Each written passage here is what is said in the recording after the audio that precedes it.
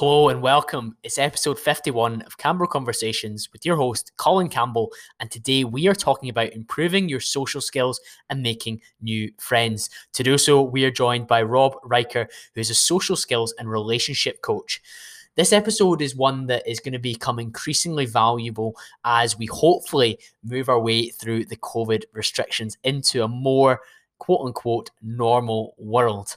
There is so much within this one. We dive initially into what Rob's role is and how he helps people, particularly in what we cover as the loneliness epidemic that many people in the world face nowadays. Rob shares how we can meet new people, make new friends, as well as relating that to his own experiences. I'm always a big fan of when we can give practical examples of the theory in action, and Rob is able to do that.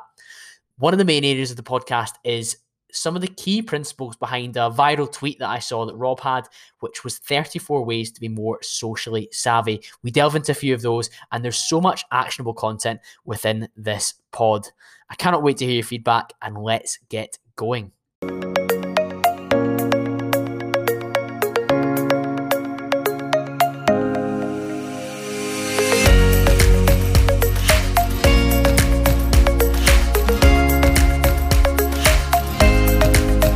Welcome back to another episode of Campbell Conversations, and today's conversation we are speaking about improving your social skills and making new friends. To do so, I'm joined by Rob Riker. Rob, welcome to the podcast. Thank you, Colin. It's a pleasure to be here. I can't wait to get going. I'm excited to chat with you today, Rob, because as we were saying before we started recording, for the listeners' benefit, I use Twitter pretty much exclusively for Rangers football news, and a lot of people in the background here will be shaking their head in disgust that I'm using a social media platform without any idea of kind of growth or productivity like I normally do on Instagram or LinkedIn.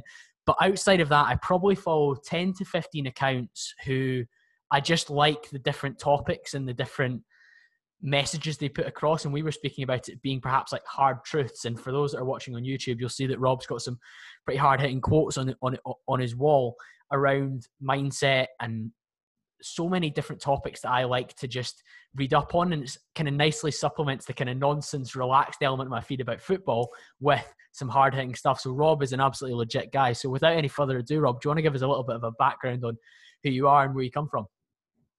Sure. Well, really quick, what I do, I'm a social skills and relationship coach. I help people make new and better friends and build stronger relationships by improving their social skills. So I really focus on the social skills aspect of it to help people build genuine connections with the people in their lives or new people that they want to meet. Yeah, and I think in this day and age, that wouldn't have been a job 20 years ago that we maybe thought about. But let's think about the lives that we live now, particularly in this COVID era where we're so isolated and we actually socially distance. That's like the term that's used. So we're further away from people than ever before. But even before that, with all our screens and our technology and all these different barriers that we now throw up in terms of interacting with people and building our social skills and our network in terms of actual real life, and then making friends and different situations, and we'll go into that throughout the podcast. I think it's an interesting niche to be in, and certainly something that you've started to build credibility in the last couple of years, which means that it'll be a really valuable chat for us, Rob. Yeah, it's to touch on that, it's almost becoming an epidemic. Social skills are shown to be going down. People are becoming lonelier and lonelier. They're getting worse at talking to others and talking to strangers, opening up to people, asking for help. It's a full-blown epidemic, in my opinion. Not to say that there aren't a lot of people enjoying life and doing a good job of it, but the people who are lacking in this area is growing as time goes on, and I hope to change that. That's really my goal, is to help those who feel like they're not doing well with their social skills, aren't building those strong relationships with people in their lives, to turn that corner and get better in this area. Yeah, and I think when we think about that loneliness epidemic, it sounds really extreme, but I think there's lots of examples, and I've heard you speak about this previously, Rob, where I think it was a a hospital in the US where they were asking people to put their kind of emergency contact, and the percentage of people that weren't able to put an emergency contact of somebody they could trust who would show up for them or be there for them to support them was absolutely staggering. And it really underlines the fact that many people do not have people, like you say, to ask for help, to open up to speak to, that maybe aren't a work colleague or aren't a more formal relationship beyond that. And for many of us, you may see people online that look incredibly popular and integrated, but do they actually have connection and true social rapport with people in person? And that's certainly a question we can dive into today as well. Yeah, I mean, so social media has changed the world dramatically, along with video games and other forms of entertainment, right? Like, I don't know what you were doing as a kid, but I spent my whole childhood outside. I was never inside. I was like, up until maybe third or fourth grade, I was barefoot with my neighbors playing in dirt and running around, doing whatever. And then in fourth grade, I got a skateboard and I rode that thing through eighth grade, but I was still outside 24/7 on that skateboard, and then playing sports and everything through high school. I mean, I just was never inside. And with the growth of video games and social media, people having phones on their, like, every kids having phones and or smartphones with games and everything, you see a lot of these people just spending their time inside watching videos, scrolling social media, and that obviously has an impact on people. That's a great point, because I think I was having this conversation with a friend the other day where we were saying that it was in my final year at school, the year before I went to university, that I actually had Facebook on my phone. So I was quite developed by that point. And even now, my generation and my age group and demographic, a lot of people still are incredibly reliant on their phone in social situations. You see them reach for their phone anxiously when they're maybe waiting at the coffee machine in the office rather than turning and talking to the people around them. And I think that's creeping into my age group, which is kind of 25 to 35.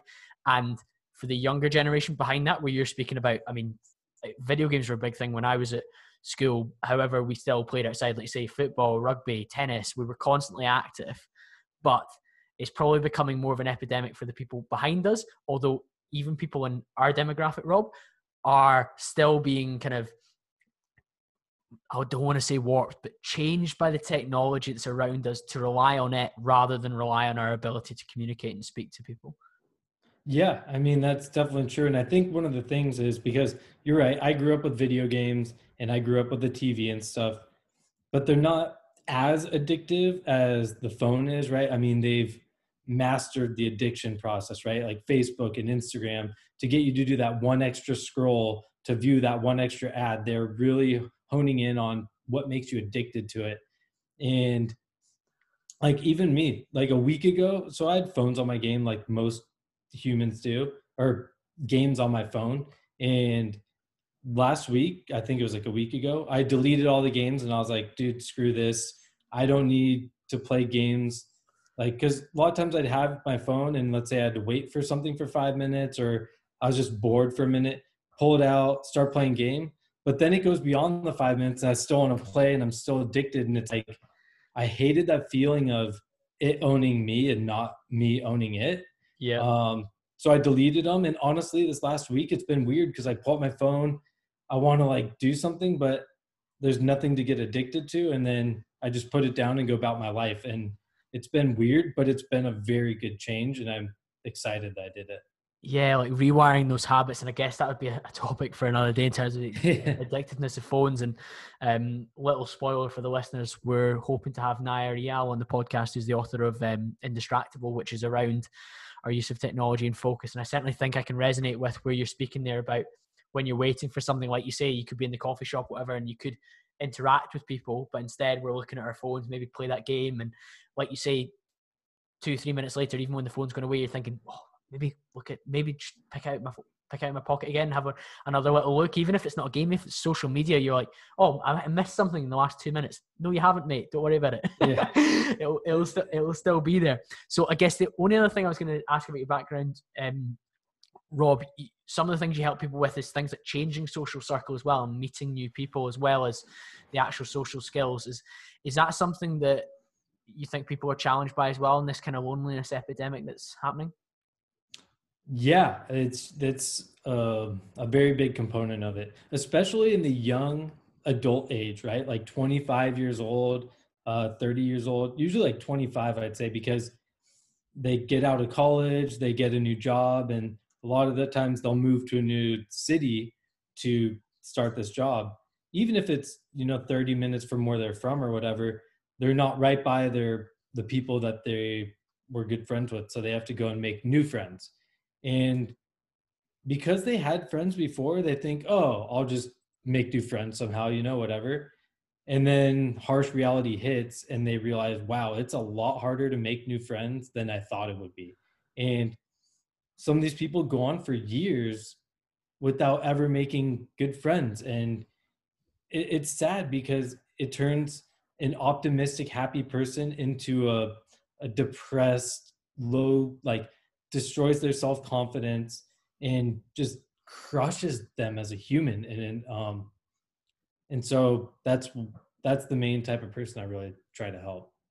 Yeah, of course. And even like less extreme examples of people who maybe maintain friendships from school or their first job or college or university, that over time they aren't really based on actual friendship or connection. They're just based on convenience and habit and maybe interest in the same things 5, 10, 15 years ago, depending how long that friendship goes for. And that's certainly a group that we can maybe speak to today as well. And one of the key things I've seen on your website, Rob, and throughout your tweets over the time that I've been following you, is the impact of who our kind of circle of 5 or 5 best friends and the people around us is.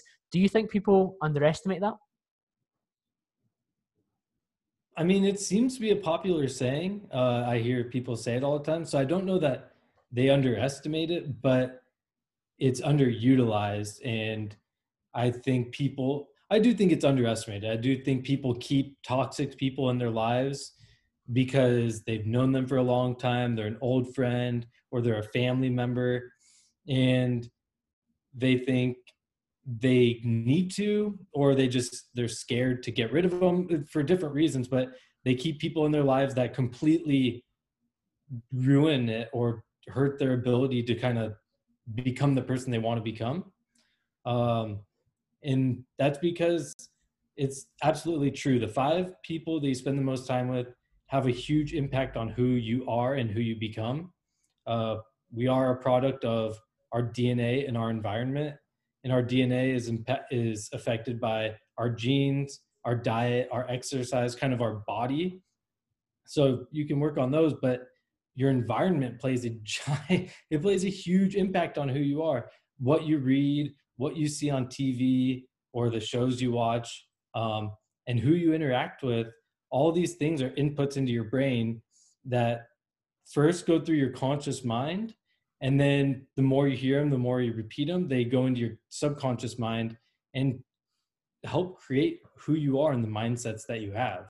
And if those are negative thoughts or poor mindsets or beliefs, then you're going to be walking around the earth with these mindsets that make you do actions that are not beneficial to the goals you want to accomplish.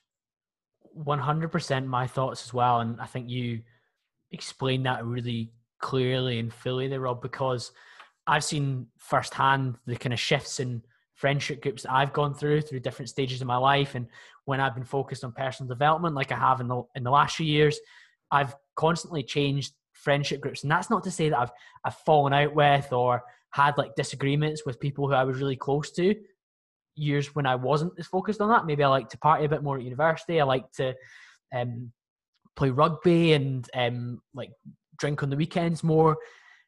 But as I moved forward, I maybe just lost touch with those people to the same way. And maybe I'll see them once a year now at my birthday or at their birthday, whereas previously I was seeing them 2 or 3 times a week. So your friendship groups are transient kind of based on where you're going in life and what your goals are. And you've spoken there about environment. And let's think, for example, you mentioned like a negative environment. Family's a really hard one, so we'll go with friendship group.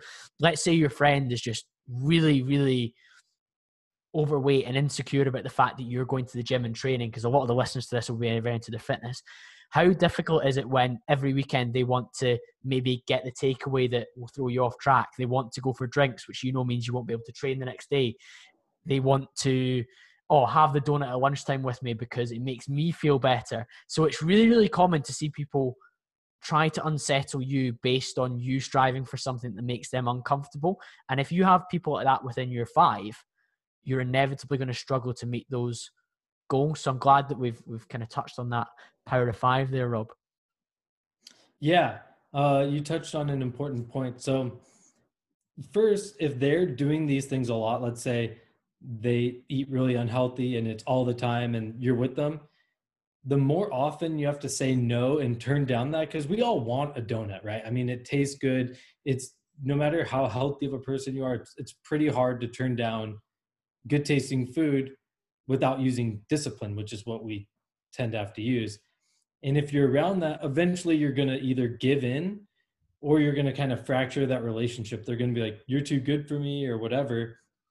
And when you use up all that willpower there, it's harder to stay on track in other areas. And it's one of the same reasons why, like, if you don't buy the junk food at the grocery store, it's a lot easier to not eat it when it's at your house. So that's another way of like controlling your environment, right? And it's the same with your friends. If you don't hang out with that person who eats donuts all the time or whatever, it's a lot easier to not eat them.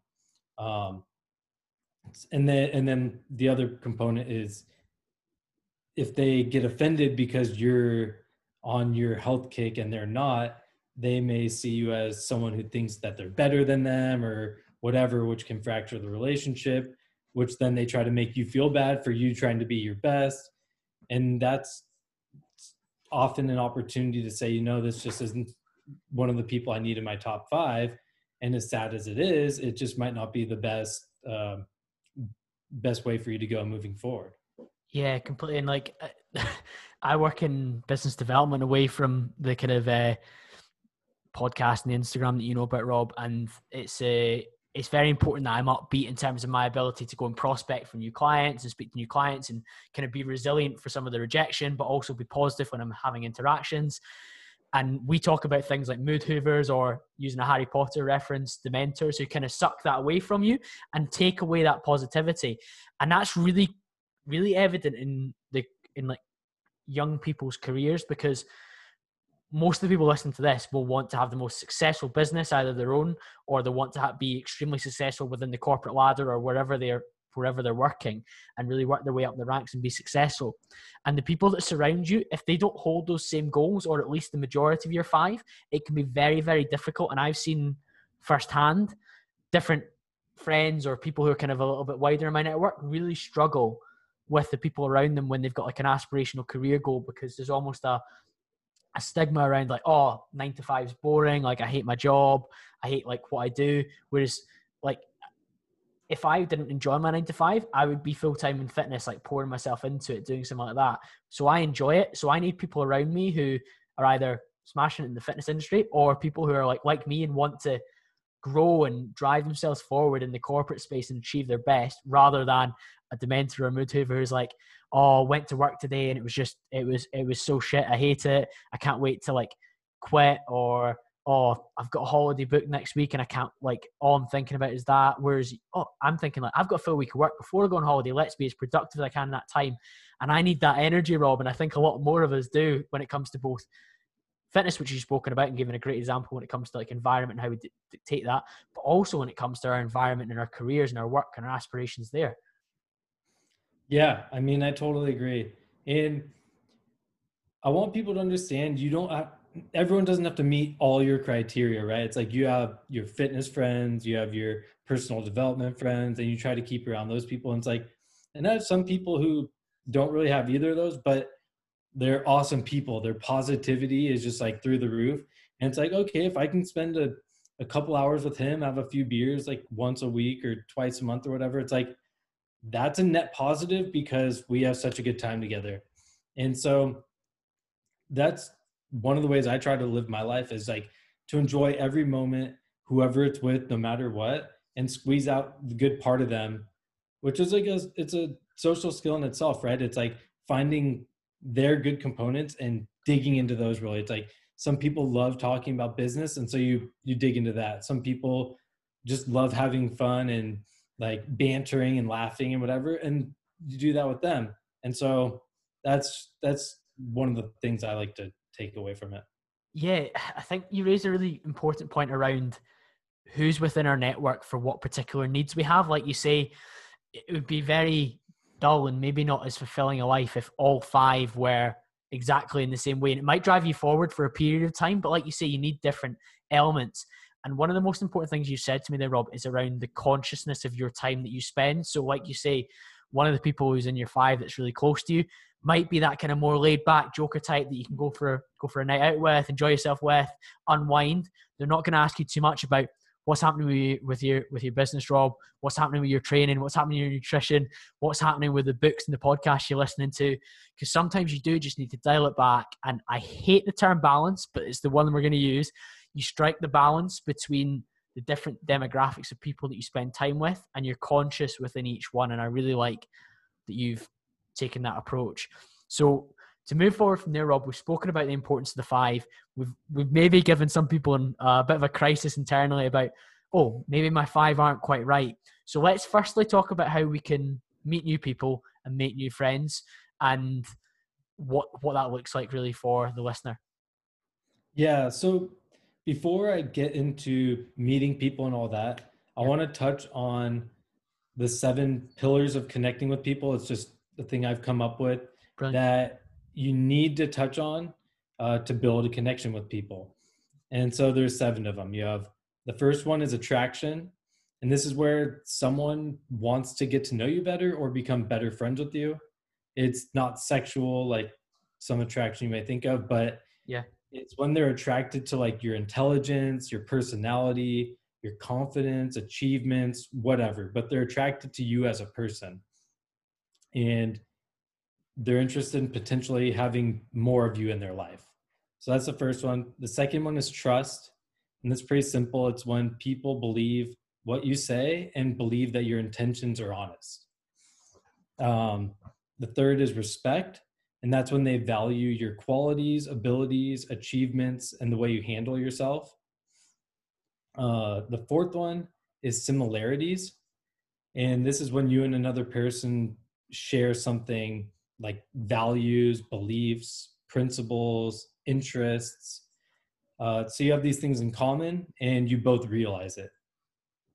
Enjoyment is the fifth one. And that's when the other person enjoys being around you and having you around. The sixth one is understanding. And this is when someone believes you know them and understand who they are as a person, and vice versa. It's akin to getting to know someone. And then the last one is caring, when someone believes that you care about them and their well-being. And the reason I bring this up first is throughout the whole process of meeting new people, you're trying to build a connection with them. And you have to hit on these points, because if someone doesn't trust you, you can't really build a relationship with them. They're not going to want you around. They're not going to believe what you say, whatever. If they don't respect you, they're not going to look up to you or admire you or listen to what you say. If they're not attracted to you, they just aren't interested in being your friend. So all these things matter. And as I talk about how to build friendships, you can see that like one tactic may help build attraction, trust, respect, similarities all at the same time. And then you start to see why they're so valuable. Yeah, that is a brilliant framework and list of the different areas that we need to kind of tick and check off in order to build these friendships. And like you say, it's really important. We've got similarities and shared interests. You've touched on a lot of the others there, and that enjoyment piece where we're kind of referencing back to, yeah, it's important to maybe both be interested in personal development, but if you don't enjoy spending time with each other and you don't kind of vibe and connect beyond that, then it's just a shared interest. Like I've got loads of acquaintances who like fitness and we can go to the gym together, but we're not really close friends because we don't have that much outside of that in terms of maybe I don't trust them or maybe they don't understand me as much, or maybe we both don't care that much about each other beyond how we get on in the gym. And that's really interesting for me to kind of take that on board there and think about it within some of my relationships that I've got, where I've got people who I value as friends, and then maybe a tier below that, and that's no slight on them, as an acquaintance, and I'm an acquaintance for them rather than like a close confidant or a close friend. So yeah, I absolutely love that framework that you've got there, Rob, and I think your clients will really value that as well. Yeah, for sure. And so back to your original question, I think it was what tips would I give people for How to make meeting new new friends, people? yeah, new people. So the first component is finding them, right? You have to find a new person to meet them and make them your friend. And in this COVID environment, it's obviously a lot more difficult. And even I'm like with my clients, sometimes it's a struggle to help them find ways to meet new people, because usually it's like I send them to places where they can talk to 10 plus people all in an hour, and it's like they get their practice in, they work on their skills, plus they're meeting new people. And now it's not like that. But I'll give you some of the things that I've done to help me, because I've actually grown a social circle here in Austin. I've been here less than a year. I moved out here from California last February, and coincidentally enough, it was right as COVID was hitting. And so it was a good test to see if I could still make new friends. And fortunately, I've built a good social circle out here. So anyway, I'll kind of go into that. Yeah, I love that. Do you want me to just dive in? Yeah, I love that. You go for it. So first, like I said, you have to find these people. And for me, I'm a parent. I have a 3-year-old kid, and he is in daycare. And so we're really comfortable spending time with parents of kids that he's in the class with, because he's already in their class. So it's like, well, they're already sharing whatever they have, which is going to us. So it's like, if I'm going to spend time with people not being socially distanced, it's going to be those people first, primarily. So what I've done is, I like when we go pick up our kid, there's other parents around, and I just strike up conversations with them. Some of them are in his class, like their kids in his class, and we banter back and forth. And eventually we build a big enough of a connection to exchange numbers and get together outside of that environment. Yeah. What I've also done, a huge one that I think is good, is meeting neighbors. And this is for many reasons. Like there's this book called The Light Switch by an ex-FBI agent, and he talks about how to connect with people and build familiarity. So he used it to like get information out of like people that they were that had like terrorists and stuff. They had to get like information out of them. And so you have proximity, duration, I'm trying to think of the other two, depth and frequency. So proximity, how close you are to the person. If you're in a classroom, if you sit next to them every day versus if they're on the other side of the classroom, you're going to build a lot more closeness with the person that's right next to you. Yeah. Duration, how long you see them for. So if you go get like coffee every day and you see the barista, you see them for like a minute, as opposed to if you go to class for an hour, you see them for an hour, build more of a familiarity. Frequency, how often you see them. So if it's every day, you'll build more closeness than if it's every week. And depth, like if you're just saying hi, bye, whatever, versus if you're working as a team, like a coworker. Yeah. So anyway, I bring this up because your neighbors, you see them all the time, you bump back and forth, so it's a lot easier to build that familiarity with them. But even more important is you can see them a lot more often. If I become friends with my next door neighbor, I can see them multiple times a week, as opposed to meeting someone that lives 20 minutes away. You have to schedule a hangout and you see them once a month or something. It's gonna be a lot harder to build a close friendship with them. Yeah, it's really low cost in terms of time as well, like you said. Yeah, and so some of the things I do to meet my neighbors is I walk my dog or I walk my son around the block. Maybe you have like my wife makes some cookies and go give them to neighbors when we move in, or you just try to do things in the area. Like we have playgrounds around here. We take our son there. We meet other parents and stuff there. Anything you can do in your area where other people be walking around, and try to talk to them and start conversations. And so that's just a good place to start. I really And then like other that. place, It's yeah. COVID friendly, like you say as well, for starters.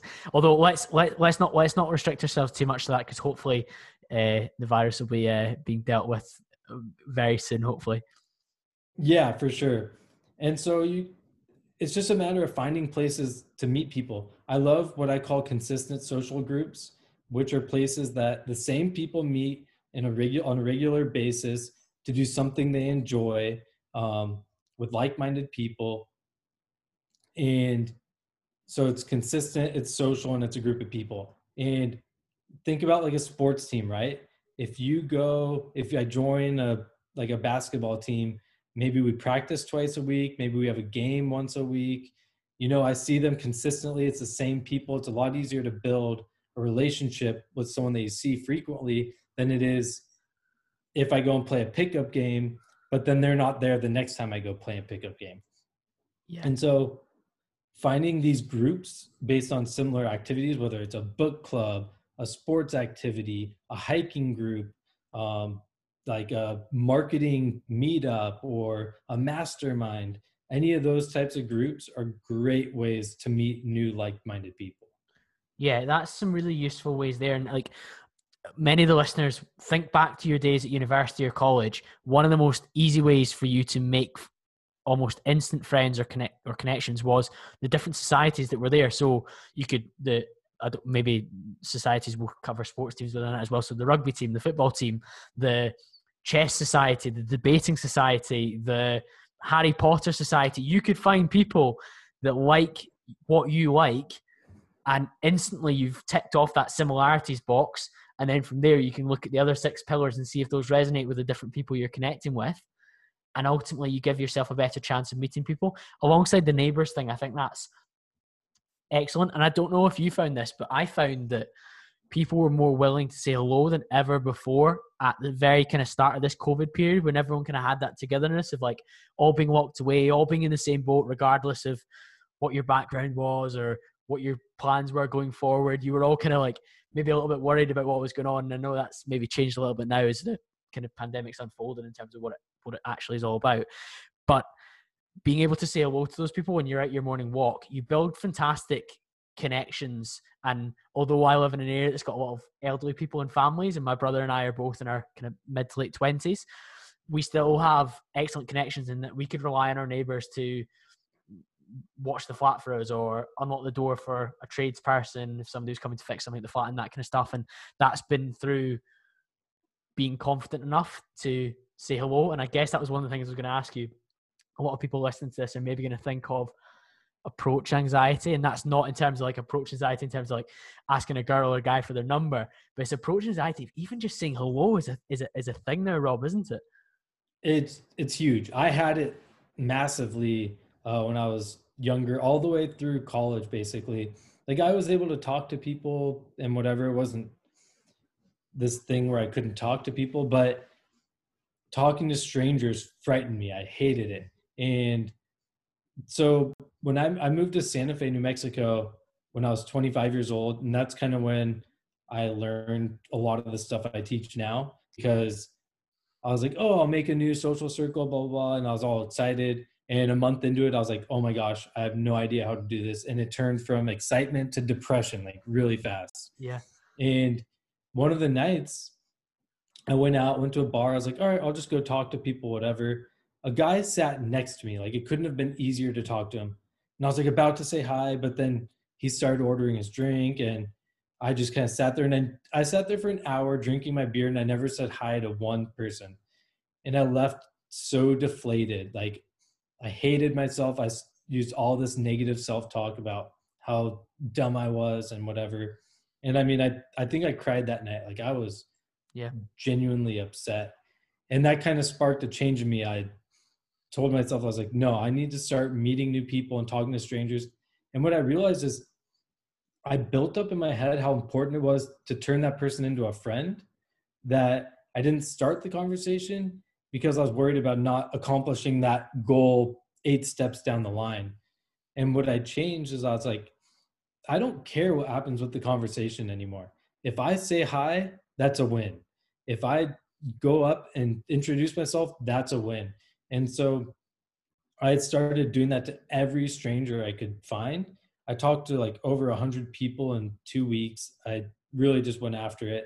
And I realized it's so much easier than I thought. Like I would just say, "Hey, how's it going?" And most people are pretty friendly. And if they're not, I was like, "Oh, okay, no worries." And I move on to the next person. And removing that dependence on the outcome, I think, was a really big component of getting myself to be able to start conversations with strangers. That's resonated with me so much around the process being more important than the outcome. And we'll go into a fitness example for the listeners. We'll do a wee business one as well. So the process for getting fit and healthy might be train 4 times a week, track your calories, hit a protein goal, do your steps for a certain number of steps per day. And the outcome is like get shredded. But the process is so much more important, because if you tick off those boxes, like you say, if you say hi to 100 people in 2 weeks, the chances are you might make 2 or 3 friends. And that's far more important than detaching yourself from like, oh, well, they might not like me, they might not say hi back. That's fine. But if you don't buy a ticket, you can't win the raffle. So you need to buy that ticket and say hello and put yourself out there initially. And then from business perspective, it's even easier. To give an example, if you're cold calling organizations, if you don't pick up the phone and start dialing, as they say in the Wolf of Wall Street, nobody's going to buy anything from you. You need to reach out and say hello in order for anybody to come back to you and give you an order or give you a check, whatever it is we're chasing. So I really, really like the idea that you detached yourself from the emotion and the potential like scary rejection that comes from saying hello. And to be completely frank with the listeners, I've done networking events before where I've gone along and spoken to like one person and been like, oh God, that was hard. And that one person wasn't like the kind of person I really would need to network with. It's just the first person I bumped into. So I spoke to him and I was like, I'll just hang on to you. And that's the wrong way to network, because there's like 100 other people in the room and some of them might be like my target person that I want to really connect with. And if I'd been braver and said hello to more people, then straight away I might have found the right person for me and developed that. So I really resonate with that a lot, Rob. Yeah. And I mean, that it comes down to the difference between a scarcity mindset and an abundance mindset, right? If you think that, oh, I have to turn this one person into a friend, you're going to be needy, you're going to cling on to them, and you're going to drive them away anyway. When the reality is, who cares? There's a million people out there. You can talk to them. If you like them, cool. If they like you, cool. If not, go talk to the next person, which is more of an abundance mindset, where it's like, there's so many people out there. If I shoot my shot with 100 people, I'm bound to find someone I like. And if I don't, I'll just keep trying because I know that they're out there. Yeah, that's so true. And I know we've spoken about a lot of different places. One place where a lot of people listen to this podcast will make people that they would get on well with is the gym. But so often we go in there with our headphones on and our resting bitch face between sets and we play on our phone and check the gram.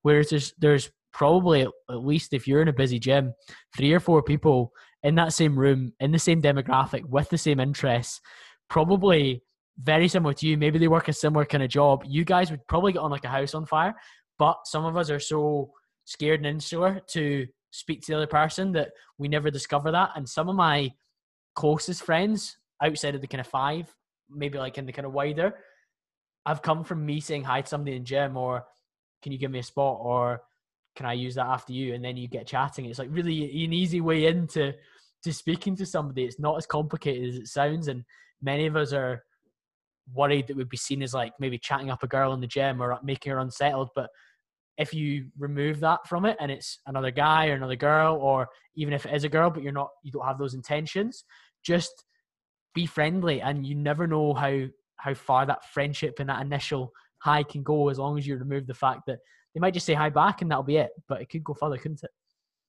Exactly. And that's actually something I like to teach my clients as well. One, use the places you're already going to as potential places to meet people. So for example, like I used to walk my dog and I would just throw my headphones in and listen to something, and I wouldn't care about talking to people. I just, cool, I get to listen to music or a podcast and I walk my dog.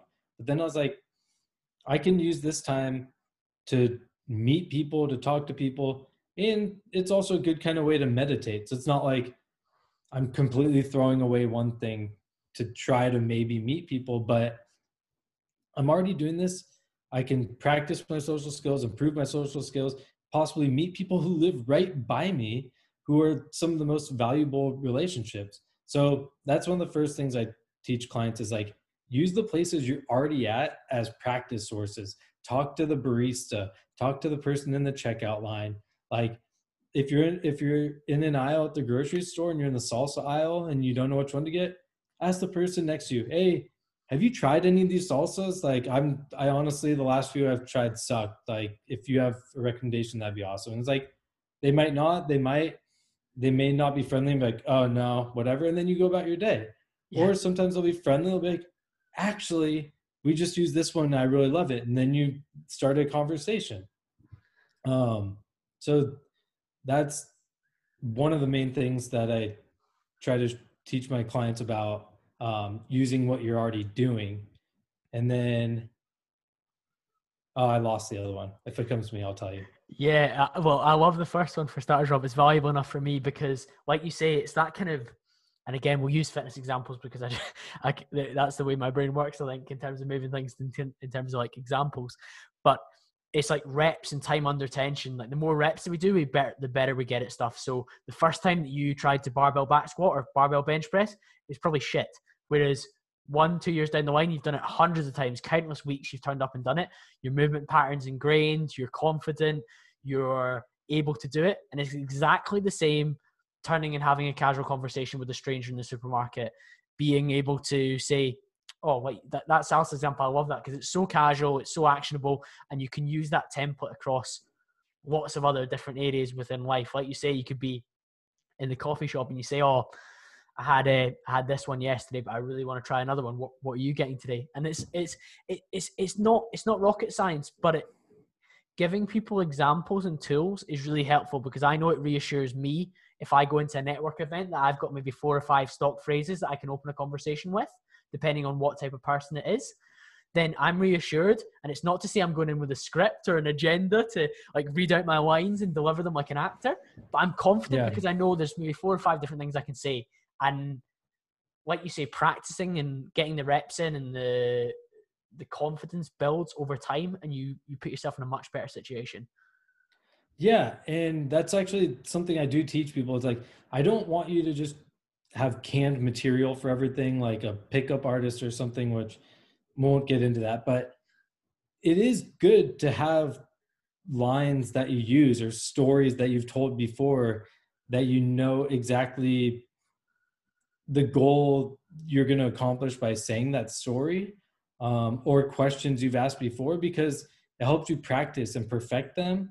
And conversation is very fluid, right? Like if they ask a question, you have to answer that specific question. But there are things that come up time and time again in conversations.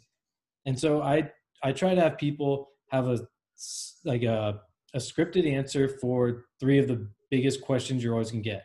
Yeah. How are you doing? Where are you from? And wait, how's it going? Where are you from? And what do you do? Yeah. New people always ask those questions. And if you script your answers, then you're prepared to connect with them based on the answers you give. Yeah, that's fantastic, Rob. And I guess one of the ones, what do you do, is probably a harder one for people to answer sometimes, and they maybe ramble on or whatever. But if you've maybe practiced that and you're confident in terms of what you say, and it opens you up to further conversations, where sometimes people can be like really short and be like, I could be like, I work in insurance. Yeah, it's cool. Or I'm not a big fan of it. And that shuts down the chat, doesn't it? Whereas if I'm a bit more open, I'm a bit more like, I work in business development, I speak to lots of different people, it's primarily around insurance, the main people I speak to are X, Y, and Z. And I've given you a little bit more to work with and move the conversation on rather than a big dirty roadblock straight in the way. Yeah, so let me give you an example. If someone asks, how's it going? I could say, good. but then you're not giving them anything to bounce off of. You're not showing them that you have good energy. You're not making them more attracted to you. All the 7 things I listed before, you're not accomplishing any of those. But instead, if they say, how's it going? I could say, amazing. This cold weather that we've been having lately, I've been loving it so much. Like, I can get into my sweatpants, grab a blanket, turn on the fire, lay down with my favorite book and a cup of coffee, and just chill there for 2 hours without feeling guilty in the middle of the day. And you don't think that you're saying, it doesn't sound like you're saying much by doing that, but think about all the things you're doing. You said that you're reading a book, so a lot of people can connect with that. Like, they may be intrigued, what kind of book are you reading? Oh, I love to read. So there's one interest point. You're showing a really positive attitude. You're saying, I answered with amazing. Like, even just saying amazing alone, people are kind of blown away. Like, wow, he's like doing so well. So it makes it more enjoyable for them because your positive attitude. You're so you put potential similarity. You're showing confidence, like you're talking confidently and saying, like, and just opening up to them with what you're doing. You're injecting humor. Like, I made it a little joke, like I can just chill in the middle of the day reading a book and not feel guilty. It could build a little bit of attraction. They can be like, how is it that you get to read in the middle of the day when most people are like working? So it's kind of builds a little intrigue, and it builds trust, because when people enjoy you and you seem honest and fun, they just trust you more rather than if you don't say anything. So by doing that, and they understand me more. They know I like to read and chill and whatever. And so by doing that, I just like increase all those a little bit, with one sentence. And by practicing it and being prepared for that, it's a lot easier to do rather than like hoping something comes out right when you talk to someone and they ask you. Yeah, that's so many good points within that, Robin. Like you say, that kind of, let's say, template or base answer that we can have available needs to open up to the different 7 pillars that we've spoken about. And like you say, that's maybe like the perfect answer because it ticks all 7 boxes, but you can scale that back to something that you're maybe more comfortable with, because if you're not maybe as confident as that, but when you're open, transparent, attractive, and you kind of give them an opportunity to identify similarities, or at least enjoy what you're saying and understand what kind of ticks your boxes, you're giving the maximum opportunity for the conversation to flow from there and you to develop something. So I really like the idea of some stock phrases, some stock answers to make us more comfortable, because we're talking about this loneliness and epidemic. It's because we're scared. It's because we're uncomfortable. It's because it's new and novel, and there's a bit of pain and inertia to get through before we build up these networks. So either we stay in friendship groups that are doing us a disservice and not moving us forward, or we just don't make any new friends when we go to a new city or a new place. And you've now twice gone to different cities, most recently to Austin, Texas, and you've kind of developed your networks through this kind of framework. Yeah, exactly.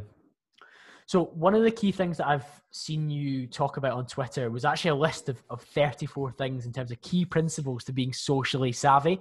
We won't go through all 34 tonight. We'll direct people towards your Twitter, don't worry, Rob. And it'll be a valuable follow for everyone who goes there. But let's pick a few in terms of like what comes into that. And actually one of them is having good answers to common questions, isn't it? Which I absolutely love. Yeah, I mean, that's exactly what we were going through, right? Wait, so are you asking me to go through that more, or are you asking for others? Yeah, if you could share a couple others with us, Rob, I think that'd be fantastic. Yeah. So another tactic I love is talking people up. And it's something I noticed from a childhood friend of mine. And as we grew older, he was the absolute number one most social person I've ever known. And he still is to this day. He hangs out with a completely different crowd than I do. And he's still back in my hometown and stuff. And we don't talk much, but nonetheless, his social skills are just insane, like insane. He walks into whether it's a bar or wherever, and boom, he's friends with the bouncer. Boom, he's friends with the most social people there. The owner's coming up to him and like introducing himself to him. And one of the things he does so well is he hypes people up. Like, he makes everyone he talks to feel like the coolest person he's ever met. Like he'll go up to someone, he'll meet them, like he'll find out what they do. They'll show him a picture of like, I don't know, maybe they welded something as a project. Yeah. Then he'll leave that conversation, start talking to someone new. And then he'll like, dude, you have to meet this other guy I just met. And he'll like bring him over, be like, dude, show him that picture of that thing you welded. And now he's like hyping both these people to each other. Yeah. And making them both feel so good. And he does this behind people's back too, not just in front of them, but it's like I'll be with them. He's like, hey, have you met John, blah, blah. Like, I'm like, oh, I know the name. And he'll just hype him up to me. He'll be like, dude, he's the funniest guy I ever like I've known. And he'll just hype him up. I'm like, when I meet John, I'm already like stoked to meet him. Yeah. I tell him about the things Peter was saying about him. And all these things eventually come back to my buddy Peter, who's doing it. And it's just a fantastic skill to develop. It's so positive as well, isn't it? Because you're speaking about people in a good light, and it's really easy for us to bitch and moan about people behind their back. But instead, let's talk about people that you need to meet. Oh, it'd be fantastic to connect you with. Well, let's think about how this came about. Oliver Anwar connected me with you, and he was like, "Oh, it'd be great for you to have a chat with Colin. He's running a great podcast." And you were like, "Yeah, I'm excited to." And we both had a lot of hype and energy before we came on this call because we were excited to have this conversation because our introduction was really positive based on how our introducer spoke about us both. And I think that's a nice example for the listeners to think about how they can talk about people behind their back or when you're doing a formal introduction in terms of like building people up around you. Obviously, it benefits both those parties, but it also paints you in a positive light as somebody you would want to spend time around because you're a good guy. You say meaningful, sincere things to build positivity in terms of energy. And yeah, I mean, and then you can tell it knocks off some of those connecting things, right? Like enjoyment, caring, understanding, because he's genuinely getting to know these people so that he can use those things to brag about them to other people. And I'm not even sure he does it on purpose like that. I think he actually is genuinely curious in people. When he finds something cool about them, he really latches onto it and he brings it with him to other places. And so it's not unless like I'm sure it could be a manipulative tool, but it doesn't have to be that way. And I don't think it is with him. It's more just a genuine interest. And so it's funny because you talked about Oliver introducing us, and it goes into another thing that I talk about on my list of 34 principles is that social proof is so important. And had you just emailed me, because I hadn't seen your stuff before you reached out to Oliver. Had you reached out to me, I probably eventually would have done the podcast, but first I would have been like, okay, I have to go check out a podcast that I've never heard of. I'd have to like find time to listen to it. I maybe would, I maybe wouldn't. I have no idea. And, you know, it's just, who knows what would have happened had you gone that route.